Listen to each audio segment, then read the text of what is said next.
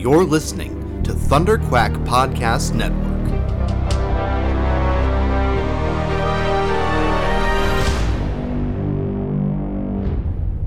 Hello, Riverdale gang. Welcome back to the Watch-Along Critical Commentary Podcast, the Riverdale gang. I always feel awkward saying that. I need to work on that. Recorded here on the unceded territories of the Musqueam, Squamish, and Tsleil-Waututh Nations. Today with special guests from Treaty 8 territories, my co-host Channing, here covering for Chloe's parental leave, and Chloe hasn't popped yet, but any day now, definitely before the next episode of Riverdale. That's the time metric I'm using for all existence. Anyway, hi Channing. Hi Ryan. That would be a wonderful thing for baby, I guess, is rather than a birth date. Oh, this was the episode you were born upon. Oh God, I kind of like that. That's dystopian. Here's a podcast I made when you were born. Oh, I'm not going to think too hard about that. I guess Riverdale didn't give us all that much meat to chew on this week, unfortunately. So we're, wandering. It's American Psycho, sort of. I was excited for the musical episode, and I was excited for the American Psycho, and I was trepidatious for the serial killer con. But, okay, it was gonna happen. Yeah, the killer con was just... what a concept. I mean, we could just... It promised so much, and all we got was Betty's anxiety. Mm-hmm. And a couple of lackluster musical numbers, to be honest. And it really wasn't quite... wasn't what we were anticipating. Or hoping for, at least. So there's so much... going on behind the scenes here, because American Psycho is composed by Duncan Sheik, best known for the recent Spring Awakening the last couple decades. Matt Smith was the original performer, who Kevin Keller is mostly singing. Matt Smith, Doctor Who Matt Smith. And Roberto Aguirre Sacasa wrote the book. So... weirdly, he's one of the original core creators of the original show, and has presumably an entirely different relationship to this work than, say, Next to Normal last year, in which we did a full and creative musical episode. I felt like they were hitting the musical episode button a little bit, and rather than making great use of this wild opportunity of direct creator remix, a little bit phoned in for a musical episode. We got a Union song. Yeah, not quite what we were... it didn't bring its usual gumption, I guess, the usual energy that we would get out of a musical episode in this one. That said, I think we did get to see a little bit of the continued character development that we've seen over the last little while. We saw, Betty back in that situation of being told to put on the mask. We've seen this before. We saw this with the Black Hood, at which point, she did put on that mask, and we have a different outcome this round. And, we saw Cheryl. Yes, she did go ahead and put a curse on her ex-lover, and that does seem, very Cheryl from Once Upon a Time from high school. But we also saw in the same episode a reverse course, and her approaching somebody for help, turning things around, and trying to make right in the situation that she had just created the wrong. So we get to see that character development continue a bit. And I think, that's to me been something that has really come out very strongly in the last few episodes, is just the growth of the characters, the growth of some of the friendships. We see B and V again in this situation. Having some tender human moments it felt very real and relatable to a certain extent, Hmm. much more so than other episodes which have focused on our superhumans here. And we didn't see did we see any powers? Well, I guess we saw the Percival. curse and Percival's, but we didn't Yeah. really see much of our heroes and their powers in this round, did we? It was not in focus, and one of my broad criticisms would be how tiny a spotlight the superhero union side got, how contained that story was. But yeah, you name a lot of things that I did really enjoy. I'm excited to revisit this with freshly let down expectations, so I can maybe focus on the good stuff a little bit more. There's some good stuff. Some of the choreography is fun. Yeah, that's true. Well, I don't know if there's too much to add with this episode. It was kind of a holding place of a lot of Hmm. the storyline. Um, Hmm. we didn't Small really get steps. very small steps. Yeah.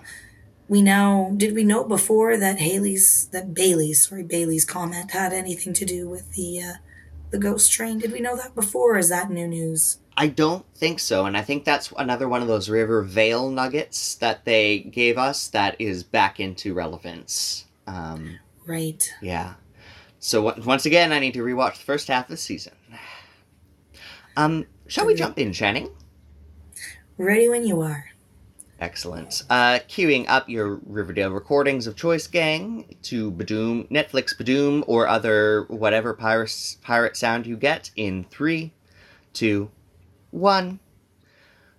Badoom ba. And then there's another sound. You're not going So to this try was for the Warner Brothers sound.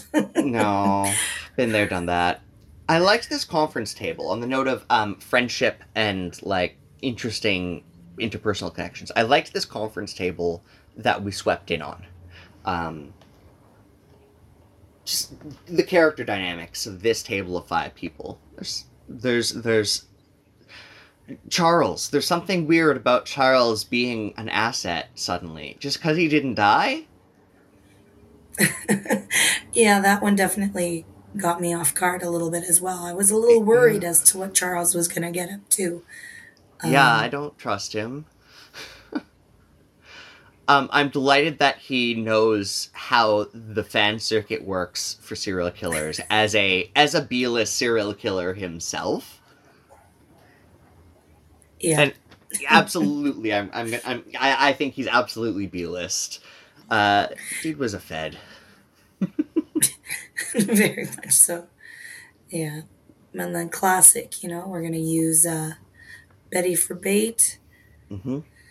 and somehow she's just going to pick him out. Well, I guess she has her powers, but it's a serial killer Mm-hmm. convention, so I mean, they should just be going crazy anyway. And has It she is seen TBK with her powers? Does she know what his aura looks like? no. He was invisible the last time, and she's a lot of the lead up to this was her upgraded powers, but we never once see them in play this episode. We never see Betty I perspective. Um, Rather, we find ourselves as the audience looking for the guy in the trash bag costume in the correct cosplay at the con, which is broken logic for anyone who knows a con. Oh yes, I also love that this is based on a Bret Easton Ellis novel. Um, just because of who Bret Weston Wallace was through so much of the show. Just circling back in onto Ouroboros, eat your own references from new angles. Hmm. Bailey's All right, so Comet. here's our exactly. We get our Bailey's comment reference, and it's just another nod to this blended Riverdale that's coming. Frank is such a has found his niche as head minion, I guess, but just family question mark. I don't know how Frank's coming back from this one. It's a lot of Well, mind control. I mean, you say you don't know how Frank's coming back. We have Oh. Charles at the table. Okay, Um, yeah, no, okay. Yes, true. Me, audience-wise, Frank was on the edge with me as it was, I think. I don't care about his relationship with Archie. I care about his relationship with me, the critical viewer. Very fair. Tabitha's leadership, the only Juggy we get. Literally, just a drop of psychic jug. Staring down the portal between two worlds, perhaps. But leaving us completely unaware. We don't get to know. Not yet. We mostly step out of magic space, except for a curse or so, which isn't such visible magic space. Oh man, this fabulous work from Madeline Petch in expressing suppressed emotions through a plastered on face mask, and like successfully acting repressed horror, perhaps. Mm-hmm. Very much so. With a couple of people who can see right through her character. Yeah. And invite her to the bachelorette party, to the party. That's what one always does with their exes, 100%. Actually, I mean, by gay rules, not normal. All right. All right. Not entirely not normal. How do we... Okay. Agent Drake continues to develop as there are some problems and contention, and I'm not sure if this character is entirely in the good or the bad, or the selfish or the altruistic here. Heather is sitting solidly in this altruistic space, I find. And, what is, is that a quack noise? That is a duck. Lovely. That is a duck. We have been duck bombed. You have a duck in your house? No, you have a duck toy. Nima has a duck toy. Well, anyway. SlaughterCon. Nima, the dog, wanted in on SlaughterCon and tried in on the duck. So that's okay. I was almost here for this first number. Sorry, yes, well, that was Dog Life. Special guest.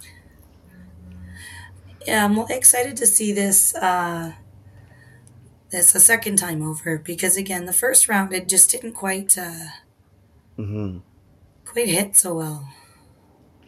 So I've been listening to the original soundtrack of this a fair bit the last couple of weeks, and I was surprised not to hear a lot of familiarity in, like, to hear vocal types and takes that weren't a direct reference. Like, they weren't just doing the London show.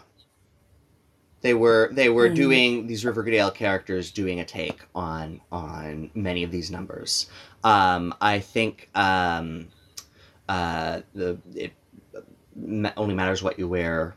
Oh God, what's the title? Well, we get there. The fabulous group number of the Bachelorette Party was perhaps my favoritely executed, but also the closest to the original in arrangement.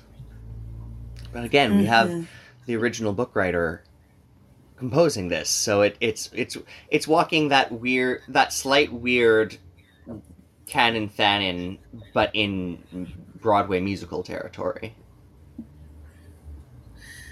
Right. Yeah, that's once again is just why are we doing a circular convention again? Like, just all the knives, just everything, yeah, sure, we zeroed in on one single person, and what are we unleashing on the town? What are we welcoming into our town right now? This guy, this low-rent Michael Cera here, is who you've invited to Riverdale. I think Casey got plenty to chew on. But it did feel quite separate from the plot. Like, you got a few dropped in numbers. Betty's numbers very integrated. The Bachelorette group numbers integrated. And it does travel us through. But I don't. Yeah, I never feel like, you know, it's not KJ Apa singing his feelings at any point that I'm seeing. It is. No. It's a weird mix of diegetic in-world music that happens to pace us and score us, but not. It's no Alice singing her sorrows. No. But that's, like, they do a good job of, you know, explaining how it fits into the, like, just having a reason for this. Like, if it doesn't fit in the story, they've made it fit the story, even if it's not fitting the characters, because of the con needing its own entertainment and whatnot. Yes.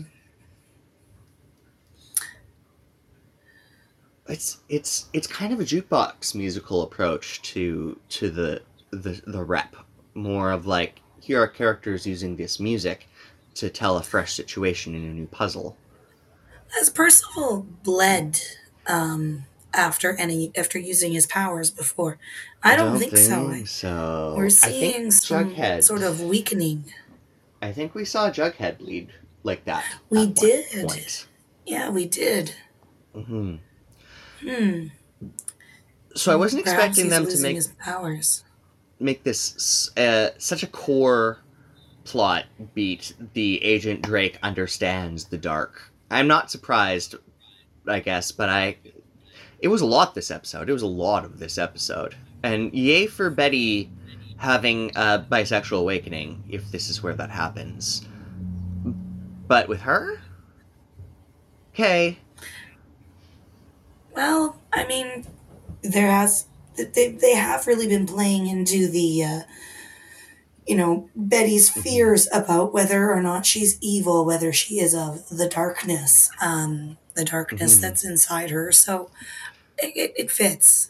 It fits. It's not it's not super nuanced, but it fits. It clumps along. Cheryl and Kevin. Kevin makes bad life decisions again, and he cannot blame the mind control this time. You do not curse your ex who you're suing for custody. No, I just there's too much, Kevin. There's too much. Your artistic integrity does not compensate for it. Yeah. Wild little, like, beats of truth and then cartoon in the whole Union plot. Tabitha feeds the strikers. And, like, yes, local community business and organization with capital that they will reinvest into the community are, in fact, a critical part of union organizing sometimes. There's different types of capitalism. And it feels entirely like Union for Dummies 101, and we so need it collectively as a large societal conversation. Like, I wish it were a touch more nuanced, but I guess we really, really do need the basic vocab. Absolutely. And, you know, they do a great job of, you know, reminding us that music plays an important part in many movements. You know, it has historically many times. So that moment that we get is kind of lovely, and it's a little bit hokey, but it's quite lovely to a certain extent. I also love how easy this was. You're seeing someone like there's no they did not embellish that at all. They just, you know, please curse this person. Done. Yep. Love it. Yep. Mundane magic now. I also love how instantly this song just siren summons everyone back. They sing a moderately well-known Union song from a particular era of suffrage movements, and it's lovely, and it's, I think, clearly chosen for Tabitha's voice. And it's strange seeing one Union ballad anthem on a special episode soundtrack with 4 American Psycho numbers. That's a little weird. There's a misalignment. It's fair. But you know what? It really does help to Mm. with this episode. They Drake has been talking. Drake has been putting so many doubts. Mm. I think, well, not necessarily just her, but putting doubts in Betty's head about Archie. And I feel like this really, whether or not he understands the darkness, and this really does sort of do a really great job of painting him in a bright light. And of course, we cut straight to them, right? You can't help but you can't miss the Mm. contrast. I I don't know if Agent Drake's growing on me as a figure. I'm not sure if it's just the wonderfully bisexual Betty now that they've gifted us hugely, but I still don't trust her. I guess I've decided to take her as they're presenting her. Hmm. Well, she's attracted to the dark. She's definitely said Hmm. that, but that doesn't mean, that attraction doesn't mean that she is herself a malevolent force. And she Hmm. hasn't done anything to make us suspicious yet, has she? I mean, other Hmm. than, potentially come between these two lovers. Yeah. But Yes. that's, that's life, right? So, Even that she tries to do fairly respectfully as much as you can in maybe a workplace romance situation, which is always going to be awkward, and carefully tread. But but then she does push just a little bit.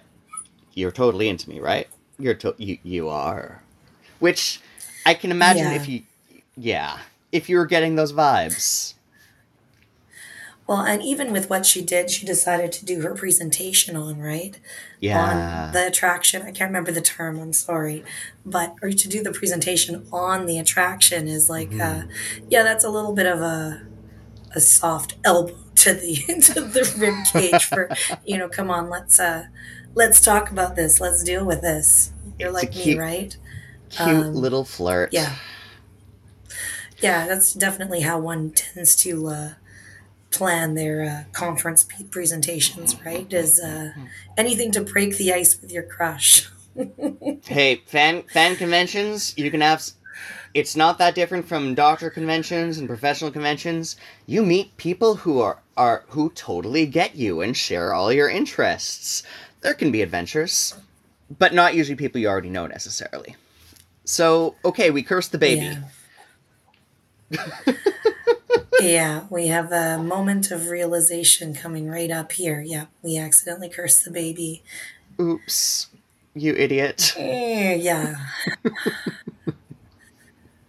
Yeah, that's a good face. Again, well played, like well acted. Yeah, just Mm-hmm. when did this just happen? Is it me? Was it me? Did I do this? Am I the Mm-hmm. person who just cursed your baby to illness? Then Yeah, you did. not circling around immediately. Oh, I'm gonna fix this. Yep, immediate regrets. Yeah, Um, yeah, Kevin is presenting as a worse and worse parent at every stage. Not only did he curse the yeah. child unintentionally, even if he was just cursing their parents, that's still not cool. Truly, right? Like you must know that cursing the parents has got to, Gonna impact the kid. well, it's going to impact the kid. Yeah, put the kid at more risk, and yeah, no, definitely not holding up his bargain as a co-parent at the moment. Hmm. Yeah, in any way. B&V time. This is always refreshing. Love it. Yeah, it is. It's really nice to see this friendship growing again. And they often use these conversations to cut through. I've noticed to cut through self-reflection, problem, character decision moments. Like they really help each other make decisions and make steps forward in plot progressions. And usually ones that those characters would really struggle to come to on their own. Right. Well, and isn't that what friendship is so often, though? Yeah, exactly. Narrative spice. Yeah. I love how also they pull out here that Veronica's in so many ways way dark and gloomier, moodier, creepier than Betty is. Like, she's got a lot of murder in the background But around she's got a her. lot of sadness, even. A Yeah. lot of sadness, even at the same time, you know. We see her Yeah. like she is the Black Widow. She is alone right now. Mm-hmm. Um, Mm-hmm. Mm-hmm. Rogue style, cannot touch alone. yeah. This And is then a fair. I do like this front part of the friendship as well. Yeah. Yeah. This protection here. That's quite lovely. Yes. Yes. I don't necessarily think Drake's completely in the wrong, but Veronica does that well and does that like a good protective friend. And Heather is a midwife, Hmm.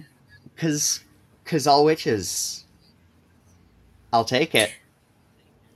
Sure. I mean, whether it's true or not, or, you know, she's actually a registered midwife, or that's just the illusion that we're selling right now so we can take this curse off. Like, whatever works, I'm there for it.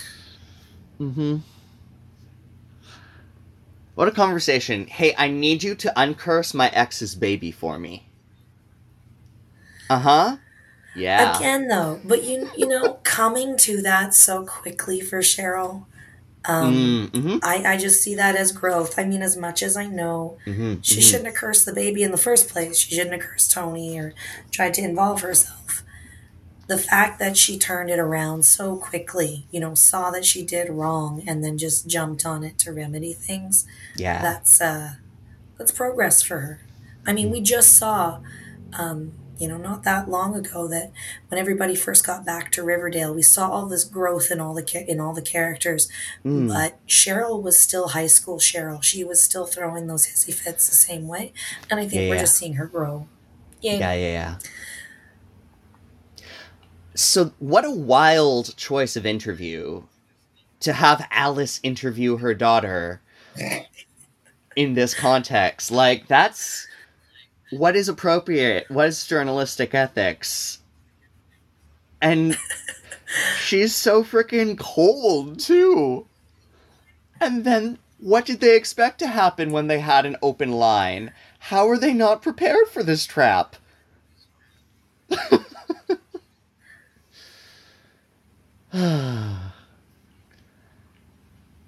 Yeah, this this this is is it's exactly what they wanted to happen. But everyone seems so taken off guard. yeah. It is quite interesting that they're like they built this trap and then they weren't prepared. They didn't even trace this, did they? There's no talk about a trace or anything No, afterwards. nothing. We don't touch on that I at guess all. it She seems like just they prepared for the eventuality that he would appear in person, but not, yes. you know, from a cell phone, because of course, you know. Yeah, because you opened an anonymous line and didn't. Yep, just. Uh, there's a there's a lot about this episode that is deeply, deeply contrived. And I kind of have to just accept that that's the vibe this episode because the union structure is so like, uh, 1, 2, 3 step done. This how this Hmm. serial con plays out. It happens quite rapidly. It's thing. We don't have any time to sit in the space. It's very condensed. The and that changes how this is all received. Right.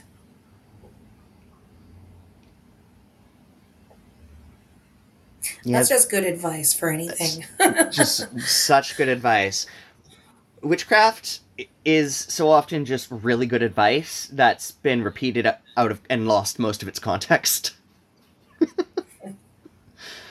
uh, I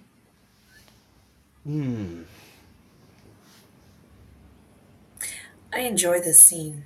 It's very yeah tender, and yet you can see that it's hard, but it's there's a vulnerability to it that yeah we don't yeah get from Cheryl very often. You know, she's a very guarded character, Very much, very And much. it's we see where she's also a very sensitive creature, but to actually see her display that sensitivity, not just as anger, but as vulnerability, Mm-hmm. maybe Heather's a really good match for her in this way. It's nice to see this. Yeah. Whatever. Thinking in terms of, I guess, shipping tropes, of couple tropes, just. They seem like a good match and they seem like a healthy match, but do they fit the genre that we're playing? Is what makes me worry about them and maybe hold back from Mm. investing. Now, I actually like this number, um, and I think it's probably the best adapted number from the original into this world, even though it makes maybe no sense. Any of the lyrics, any of the song here is just about nothing going on here, but they do it so nicely.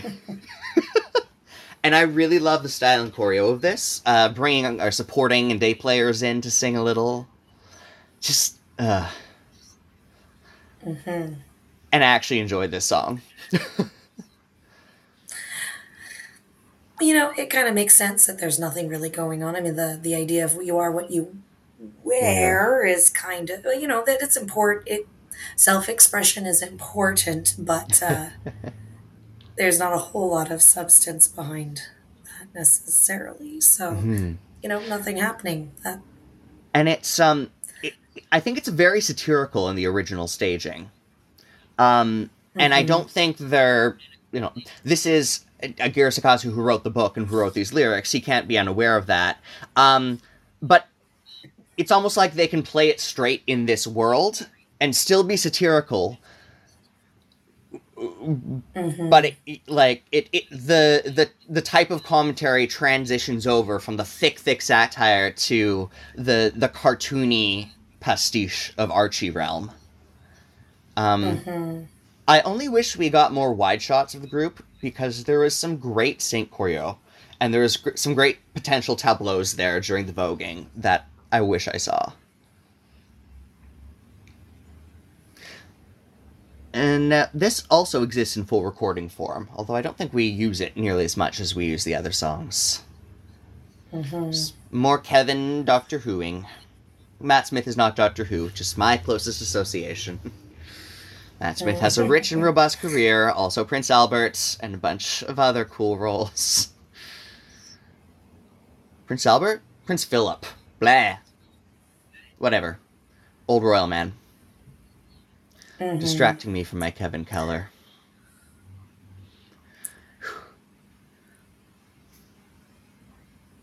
I. So, we have the Betty conflict coming here. Mm-hmm. All things considered, like, of course this is part of the performance, but, like, I don't blame Betty for completely interrupting this. You know? As Kevin does a Mm-hmm. pantomime, brief musical version of hammering through all the murders from American Psycho in single song form. Um, like, you put a trash bag killer when you're on stage, when you're trying to catch a trash bag killer, and you don't tell the agent hunting the trash bag killer that it's not the real trash bag killer in advance, and you can't really complain when it gets jumped mid-act. That's just oversight. No. They need a stage manager. Yeah. One, it does seem like that she does see the real TBK and Mm-hmm, then mm-hmm, sees the fake TBK. mm-hmm. And, in that moment, well, you've gotta react. So, But how did they not plan for all the TPK cosplay? That's the one yeah. thing that, like, uh, you Yeah. you know how to convention. Yeah, there's just They this. should. I guess I should probably just accept the suspended reality that this is how this is playing out, and I guess they didn't think of it, but Because it's not, yeah.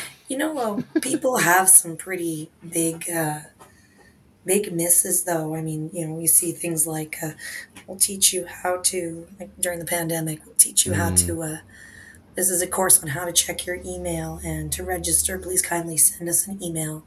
I feel like things like that get missed all the time. I saw that. That was a real thing.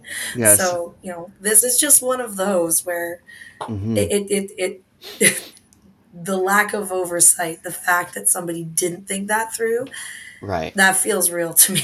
That's very possible. Very, very true. Betty having shocked Pikachu face meme a lot is kind of true of half-baked ideas that your serial killer brother spits out while dying. Fair. And Archie continues to be a perfect puppy dog, which has been sort of his arc the last several episodes. Yeah, and I feel like the last little while we're seeing a lot of kitchen table talks. And that kind of has an interesting it's an interesting vibe that it brings to things. We used to be in school, and then we were just dealing with the chaos of fires and explosions, and just to see these calm moments of kitchen table, sitting down with a cup of tea. Like, how many of our scenes have been over the table with a cup in hand? It really is it's an aesthetic. It's a choice they're making right now. It's bringing a mood. Yeah, it draws out the intimacy of their relationship rather than showing them, just as characters out and about. So much of their processing is happening together, even when their plots are not combined or bumping or intertwined. Even just processing together. It's very intimate. Even just and not even just Betty and Archie, but I think we've seen quite a few round table just chats, and it's lots of processing going on, like you said. Yeah, that's. I wonder if that's a being a grown-up beat thing, that you have to spend a lot more time discussing the complicated ridiculousness. We used to see all their parents do this, but it never solved anything. But now that they're the ones at the table, well, they're not solving anything either right now, are they? Well, no, we still have some union busting going on. We still have a ghost train a-coming. We still have witches on the cursing babies, and somewhere comes Sabrina. I wait for it.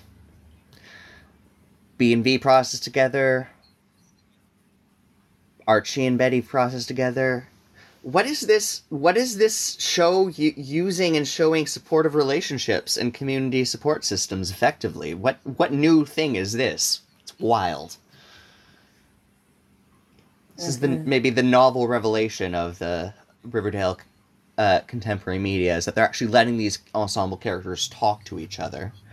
I can't tell you how many past ensemble shows I've found suffered from forgetting that these characters are supposed to have a relationship aside from the hijinks.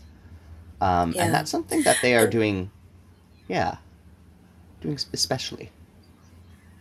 I think one of the things I find a little bit interesting about Betty processing so much of this Archie, her turmoil with Archie through Veronica, is that, we're getting Veronica's reactions, like as if this is what would happen if she were the one who was in the relationship with Archie as well.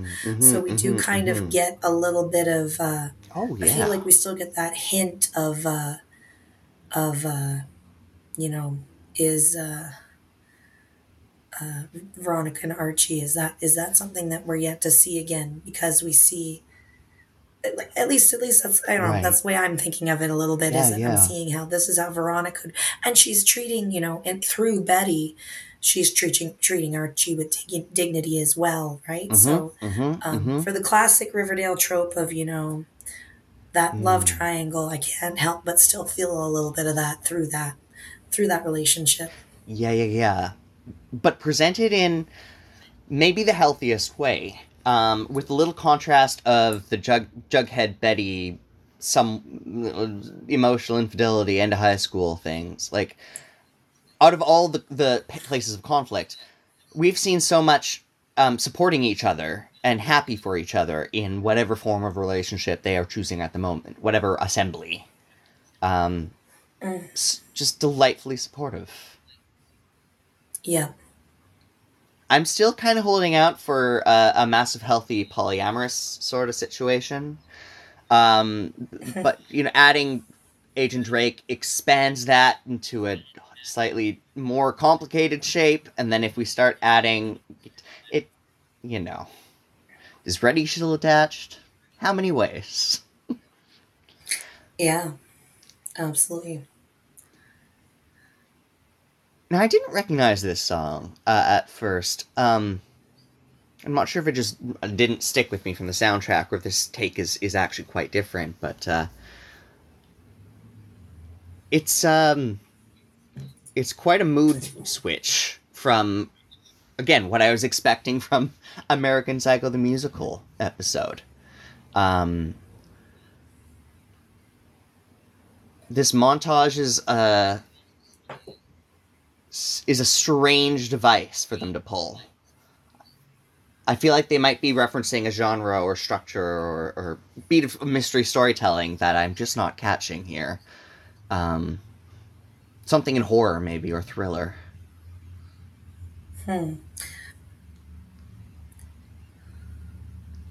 Because this gave me some good thriller kicks here. Yeah. The things that we see through that window, like, I'm just never gonna get over, like, if you're gonna move away from home to get some distance from home, Yep. your bedroom window just can't look at your childhood bedroom window. Because this is the second serial killer we've seen through that window. No, third serial killer we've seen through that window in 2 episodes. Like, my goodness. Or I guess we're counting Alice as a serial killer. She has killed Alice before. She has killed multiple people. Yeah. Like, nobody's talking about that, but she really is the perfect host for for that. Like, she is a serial killer. We won't talk about it, but it's because she's one of the good guys? Question mark. Yeah, question mark.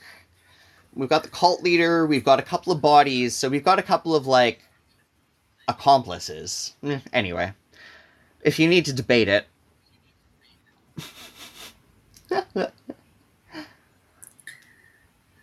Now, why doesn't she have her own gun? Would you not carry your own gun all the time in this scenario?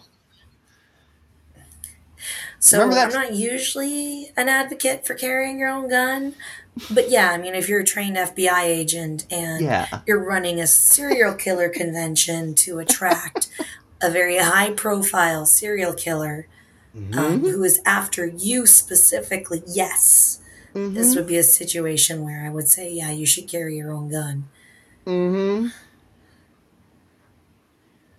So this is the climax of the serial killer con, which disappoints me a little bit as a fan of fan conventions. I must say, it's like, this isn't the catharsis of the end of an event. I know it's not remotely about that. We're not focused on presenting a serial killer con. That's not even the subject. It's just the hook today. But I guess I like positive representations of fandoms. Even this one. Fair. I do like, though, that we're here. We're right back at the symmetry of her father making her put on the mask, as he did so many seasons ago as the Black Hood, and now she's being presented with a mask again, and this time, no, she pulls the trigger. She has grown. She's not dealing with that anymore. And I'm assuming that, unlike when she shot her dad, this time we're not grazing him, this is TBK is gone. But we don't actually see it, so... Yeah, well... Well, I guess we do. Yeah, we do. Here we are. But we don't... I mean, they've fake out killed Black Hood more times than I can count. So whether that's True. actual TPK or not, I don't know. I also don't care in this moment, quite nicely. Fair. Yeah. I'm happy to take it as a powerful closing beat, like the end of a book in a series. But I don't. Yeah. It doesn't feel like the end of the plot. However, that expresses going forward. Like I was fully expecting them to pull off the TPK mask and find low rent Michael Cera again for the third time. I kind of was too. Mm-hmm. But maybe they do want to leave us hanging because, maybe it's not the real TBK. When we saw TBK in the what Betty saw at the con, Mm-hmm. he was wearing a white vest rather than, Mm-hmm. the Mm-hmm. garbage bags that he's fully in right in this scene. So, Yeah. maybe that was a clue that we don't have the right TBK at the moment. But she seemed pretty Mm-hmm. sure. She spent a couple of weeks down in that well hearing his voice, so it would seem likely that she would be able to pick him out. Yes, and that she would check the body. Given that they've shown us clearly that she has the body right there, that she would double check. Eventually. Eventually? Yeah. Also, poor showing, Charles. Poor showing. You were supposed to be a qualified serial killer yourself. Like, I'll give Alice the L. She often plays from She's mid-crisis. a serial killer too. Sure. Yes. I'll give her the L because her strategies are often jumping in with violence midway. Like the cult. She just got into the cult and jumped in midway with some violence. But Charles, sloppy. And puppy dog. Once again, emotional support animal, Archie. I accept it.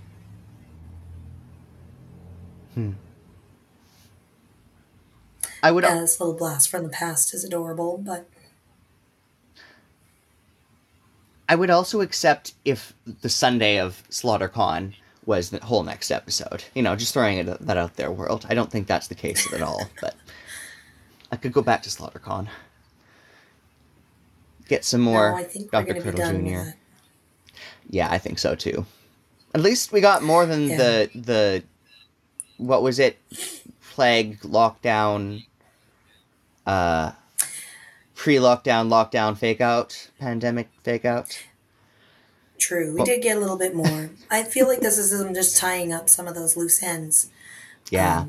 And also properly solidifying Betty is on the good side of things for when the ghost train comes to town. Right. She'll have conquered those inner demons and be ready to face whatever person is bringing us. Yeah, I agree. I think this might be Betty's plot climactic moment for this season. In a lot of ways, or this might be final form Betty that we've got come together and ready for big ghost train superhero fight. That wasn't so bad on rewatch. No, I agree. Yeah, second time through is when you look at it, like if I forgive them, like if I think of this as just a regular episode as opposed to the musical episode, I quite enjoy it. Yes. I do enjoy it. As a musical episode, from that lens, I was a little bit disappointed the first time through. Not that anything was poorly executed, just that it just didn't seem to have the energy that they've had in the past. Yes. But, watching it again, it's pleasant. It's pleasant. And, yeah, I think it's just really lovely to see our Riverdale gang all grown up and all supporting each other. And, yeah, I'm in it. I'm enjoying it. I mean, other than, cursing your exes and their babies, even if inadvertently, rather frowned upon. Unethical.